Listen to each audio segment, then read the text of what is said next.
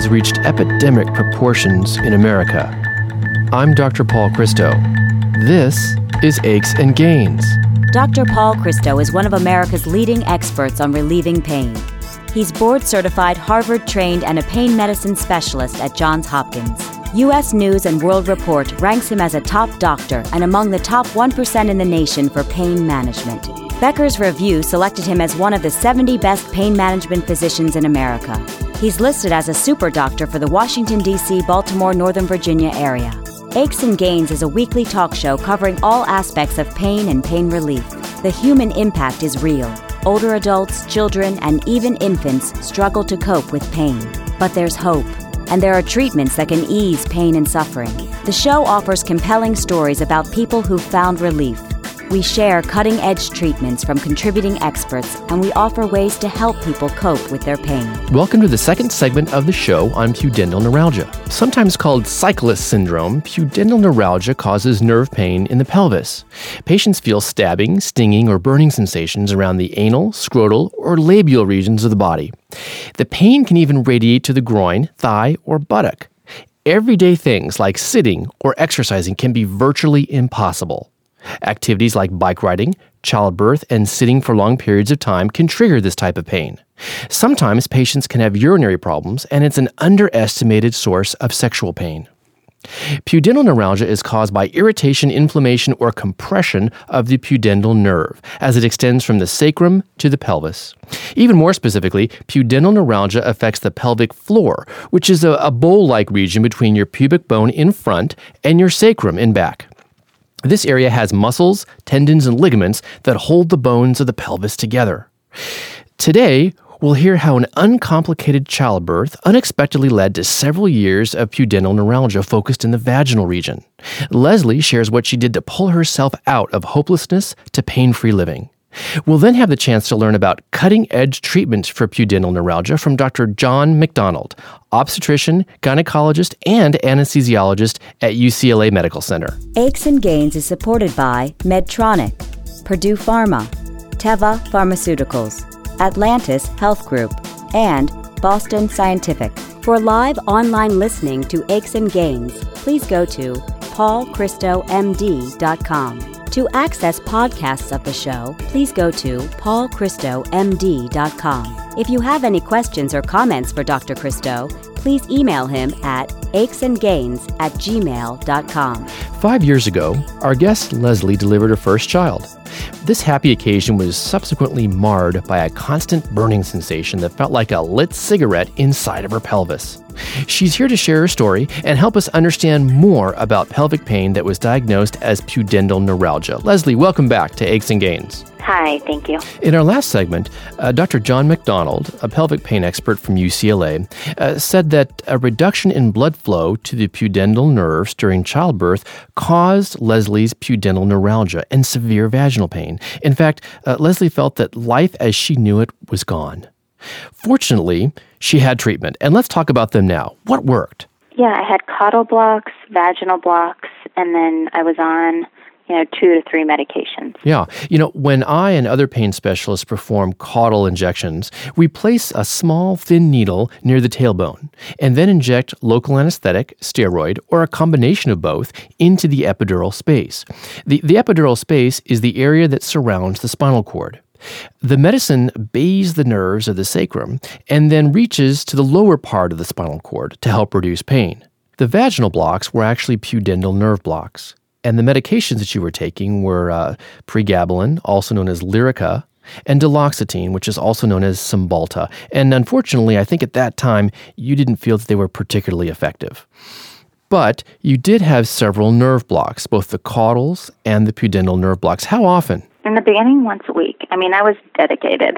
And for how long? I would say a few months, probably 3, 4, and then it tapered off a little bit. Mm-hmm. Leslie, if you examine all the interventions, the medicines and the injections, what was the most effective? Probably marijuana. Really? Yeah, I hadn't been a huge marijuana smoker before, but it helped me sleep. I had a lot of trouble sleeping at night because, that's when everything seems the worst. Mm-hmm. And, then you don't sleep and you're tired the next day, and it's a cycle. Right. So I think being able to get sleep at a certain point, I really don't smoke at this point for, a period of a year and a half. It was a very dear friend of mine. Right. We know that pain reduces sleep, and a reduction in sleep or insomnia worsens pain. I mean, it becomes a vicious cycle. And there are medications and other therapies, complementary and alternative medicine therapies, that can really help patients in pain who have sleep disorders. Leslie, how much did the marijuana help with your pain? That's a good question. I don't know if it provided a ton of pain relief or if it helped me sleep to help my body get the rest it needed. Well, we know that marijuana or medical marijuana helps reduce neuropathic pain or nerve pain, which is what indeed you had at that time. And I wonder whether you simply had less pain because you slept. Yeah, exactly. I was not sleeping well. Yeah. I mean, I would be up at 2 a.m. taking a bath, worrying about X, Y, and Z. Yeah. And I think the marijuana helped that cycle of my body finally being able to relax and to rest. I never did it during the day while I was doing my daily business, but, at a certain time after I would put my daughter to bed, it was number one on my hit list. Right. Leslie, did you try things like pelvic floor rehabilitation? I mean, for example, myofascial release, manual stretching, or relaxation of the pelvic floor muscles? I did. I did it in Colorado with 2 different people, and I did it in LA with one person. And in retrospect, I shouldn't have. Yeah. I'm sure it helps for some people, but for me, it aggravated my nerve. Mm-hmm. And at the time, I did whatever I was told to do. But looking back, after those sessions, I was in pain, and not the kind of pain where it gets better. Yeah. It just aggravated it. I'd have to deal with it and wait for it to kind of die down again. For certain numbers of my patients, I've recommended donut-shaped pillows to help reduce their pain from pudendal neuralgia. Did you have any experience using those? And if so, was it helpful? When I left the hospital, I was complaining of pain, and they gave me a donut-shaped pillow, and I probably sat on that for 2 years. Right. It's an easy solution that some might not even think about. When we come back from the break, we'll find out what ultimately made the difference for Leslie. I'm Dr. Paul Christo, and you're listening to Aches and Gains. Aches and Gains is supported by Medtronic, the global leader in medical technology, alleviating pain, restoring health, and extending life for millions of people around the world. Teva, the leading global pharmaceutical company committed to increasing access to high-quality health care by developing, producing, and marketing affordable generic medicines, as well as innovative and specialty pharmaceuticals. Atlantis Health Group. Atlantis is a comprehensive multi-specialty physician group committed to enhancing the quality and process of healthcare delivery across the country. Visit AtlantisHG.com. Welcome back. We're here with Leslie, who delivered her first child about 5 years ago and unfortunately developed a pain syndrome called pudendal neuralgia that caused horrific vaginal pain that made her feel like her life would never be the same. She had some nerve blocks which were quite effective. She tried some medicines which unfortunately were not particularly effective, and she used marijuana in the evenings for about 1.5 years to help reduce her extreme insomnia. Leslie, what ultimately made the difference? I mean, what reduced your pain the most? My stress level went down, my pain significantly decreased, and I was able to get back to doing some of the things I used to do. And it turned into a positive cycle. Right. And then I would get a little bit of relief. I was happier. I was sleeping better. Mm-hmm. When you're in the middle of it, you think, this is my life. It's horrible. It's never going to get better. I do think on some level our bodies are meant to heal. Yeah. But I was my own worst enemy for the first, year and a half because I was so nervous. Sure. And then when I finally gave my body a chance to heal, it really did do it. I think many of us underestimate the impact, or that is the negative impact of stress on our lives and specifically pain. Leslie, what did you do, though, to reduce stress in your life? My divorce became final. I moved out of a house where there was a lot of stress and tension. Yeah. I slowly started going back to the gym. I didn't push myself, but I'd go for maybe 20 minutes, sit on a bike, just walk around a track. And then slowly I was able to do yoga. But I was very patient with myself and got back to my normal life. That's great to hear. And where are you today? My pain is at a 0. I have 1 or 2 triggers a year, and it can set it off for a few months, but I know how to deal with it now. Yeah. And I don't go into that dark, horrible place anymore because I know my body will get back to a place of minimal pain. So I just sort of ride it out. That's fantastic. Leslie, what triggers those flares? Pelvic exams, typically sex does not, but I would say anything related to the OBGYN. Right. What controls those flares now? Well, it's interesting because whereas Motrin and all those drugs did absolutely nothing for me back when my pain was extremely high, they do take the edge off now. Great. So I can use kind of an over-the-counter anti-inflammatory. That's great. I want to backtrack for a minute. I've had some patients who have become just completely overwrought and distraught with pain to the point where they're suicidal. Did you ever reach the point where you were extremely hopeless? Oh my gosh, absolutely. I told my ex-husband at the time, it was about right at the time I was figuring out, for sure this is what I have. I remember telling him if it wasn't for our daughter, I would probably not care if I was alive. And I had never had a single thought like that in my entire life. Yeah, it's really sad to hear that. And unfortunately, those who have pain are at higher risk of suicidal thoughts and suicide. But Leslie, what ultimately pulled you out of that dark place? I think the thing that kept me from going there was I had a new baby. Yeah. And I wasn't going to have my child grow up without a mother. Of course not. Looking back, what would you have done differently? Not have thought of it as like doomsday. Yeah. Like my life is over. Right. Because I really think the stress and the depression and the lack of sleep kept everything going for longer than it had to. Mm-hmm. I think my pain would have gone down sooner if I had been able to mentally manage what I was going through. That's exactly right, and I think that highlights the importance of seeing a psychologist who can help out with cognitive behavioral therapy, relaxation, and guided imagery. Leslie, for those who feel like, God, their life will never be the same, what message of hope is there? Just for them to remind themselves daily that your body is meant to heal. A little bit of progress is progress, and you might not feel like your old self 6 months from that day, but, 4 years, you very well might, and you have to be patient with your body. The more anxious you get about it being back to its old self, I think the more you deter it from healing. Great points. I think it's important not to give up and to have faith in yourself. Leslie, I want to thank you so much for joining us today on Aches and Gains. Sure, thank you. And up next is Dr. John McDonald, expert in pelvic pain from UCLA. I'm Dr. Paul Christo, and you're listening to Aches and Gains. Aches and Gains is supported by Purdue Pharma, making a positive impact on healthcare and on lives, reminding everyone to safeguard medications in their home. Boston Scientific, a leader in microelectric implantable technologies used to treat chronic neuropathic pain. Welcome back. Dr. John McDonald is an expert in pelvic pain.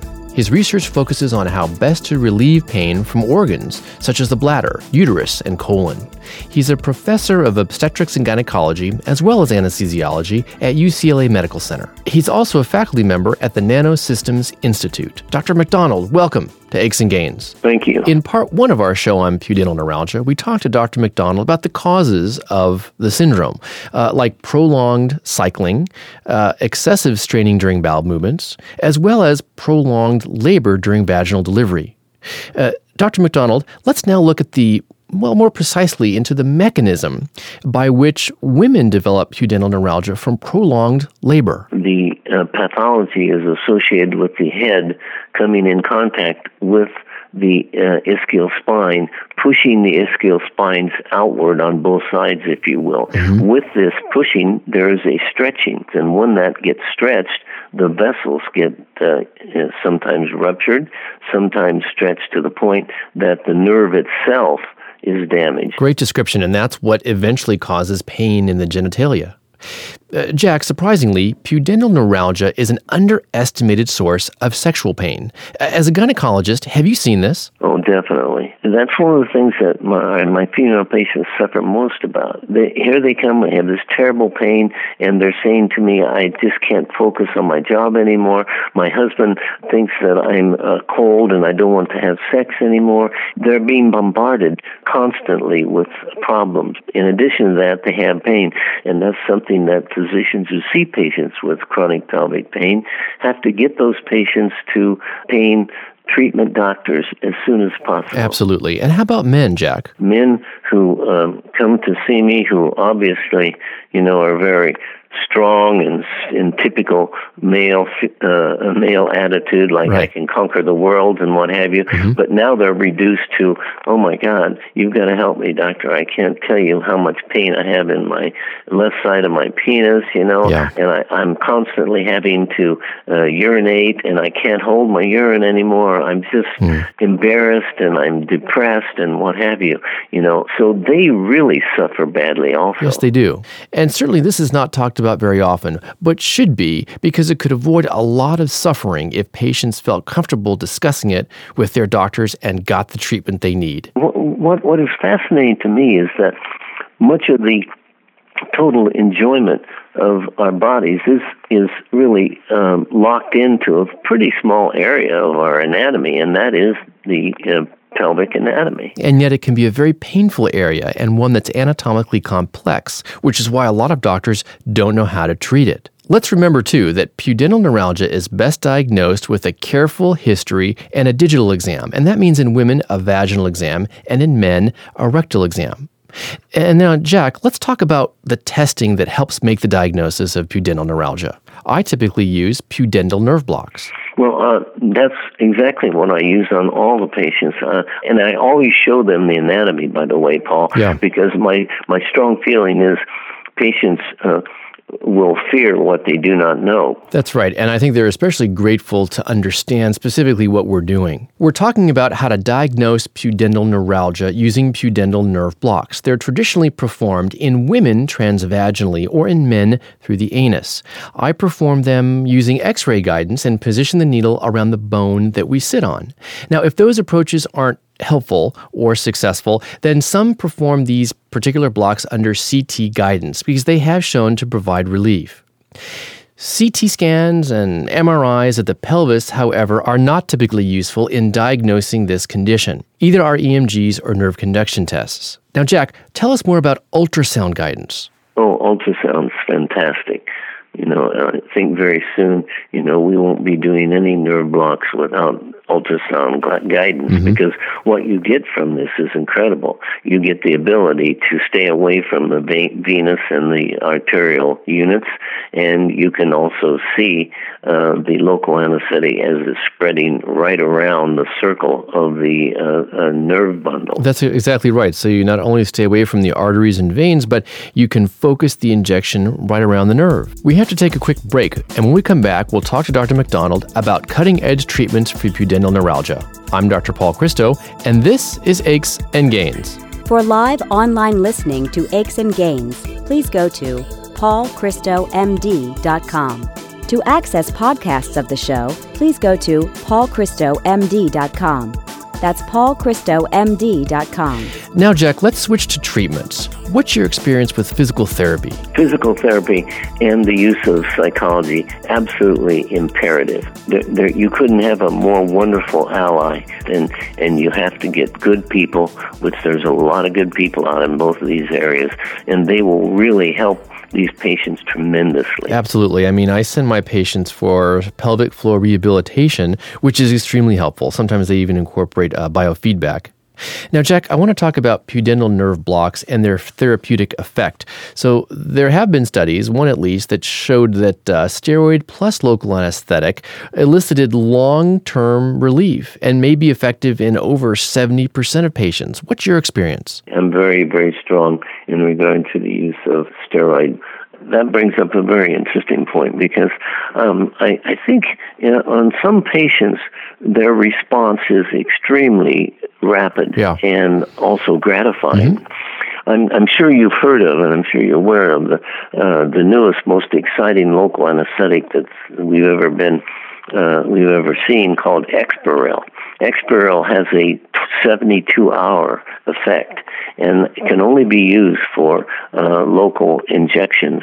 And I have been using it and getting some really excellent results and what have you. Maybe we're going to get a patient to a lower level, a 5-4, or maybe even a 3-2 by using longer blocks. Isn't that exciting? It's extremely exciting because we can take patients, say, from a 7 out of a 10 pain down to a 3 out of a 10 in pain, using Exparel, which is a long-acting form of bupivacaine.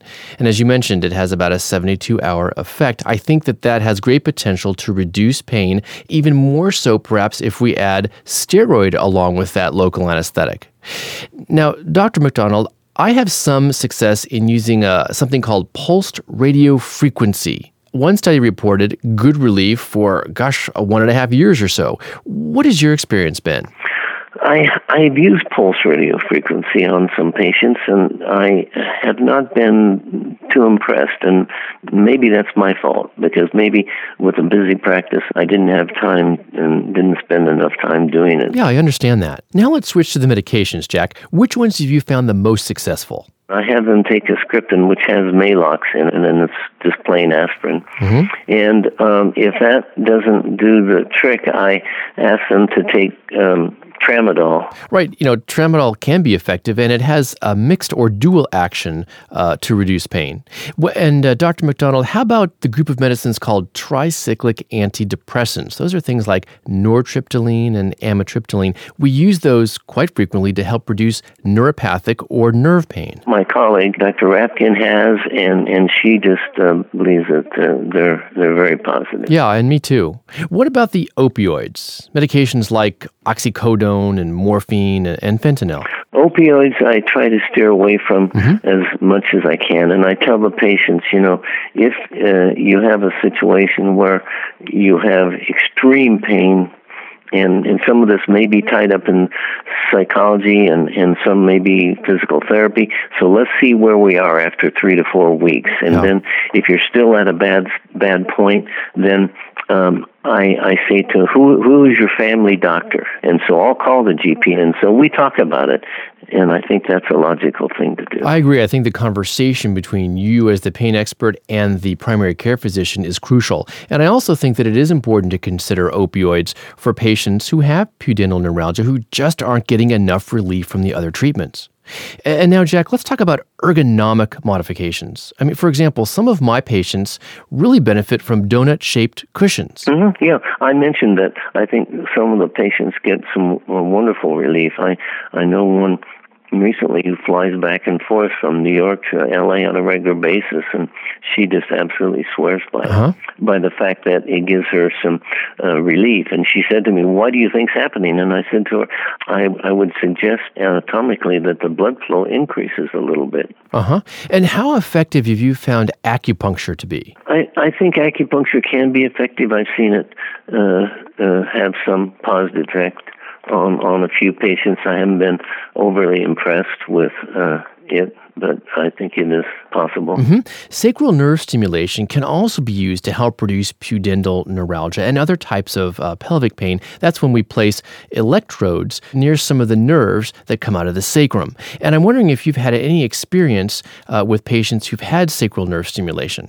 Oh, yes, of course. In fact, on patients who are not amenable to everything that you tried, this may make all the difference in the world. I agree, although the FDA has not approved sacral nerve stimulation for pelvic pain. Jack, when would you consider or when would you recommend surgery, that is surgical decompression for pudendal neuralgia? Because many surgeons don't perform it, and I think success is noted as pretty rare. I would certainly say it would be after A, B, C through D, and also tried external stimulation. And finally, what have you found to be the most effective in controlling pudendal neuralgia? The use of the pudendal nerve block, the use of the caudal epidural block, frequent and attentiveness to both physical therapy and psychology. And hope is what you must always keep in the forefront. That's so true, and thank you so much for joining us today on Aches and Gains. Thank you very much. The views and opinions expressed in this radio program are solely the views of Dr. Paul Christo and do not necessarily express the views of this radio station and Johns Hopkins University School of Medicine, nor an endorsement by any or all of them of any of its content. This show provides medical information, not advice. Please consult your personal physician before engaging in any course of treatment or use of any of the techniques or products discussed on this show. Discussion of particular uses of products on this show have not been approved by any of the manufacturers of such products. To access podcasts of the show, please go to paulchristomd.com. That's paulchristomd.com. Aches and Gains is produced by Tom Blair and Ty Ford. Elsa Langford is the technical consultant and engineer. Dr. Paul Christo is the executive producer. Thanks for listening. This is Aches and Gains with Dr. Paul Christo.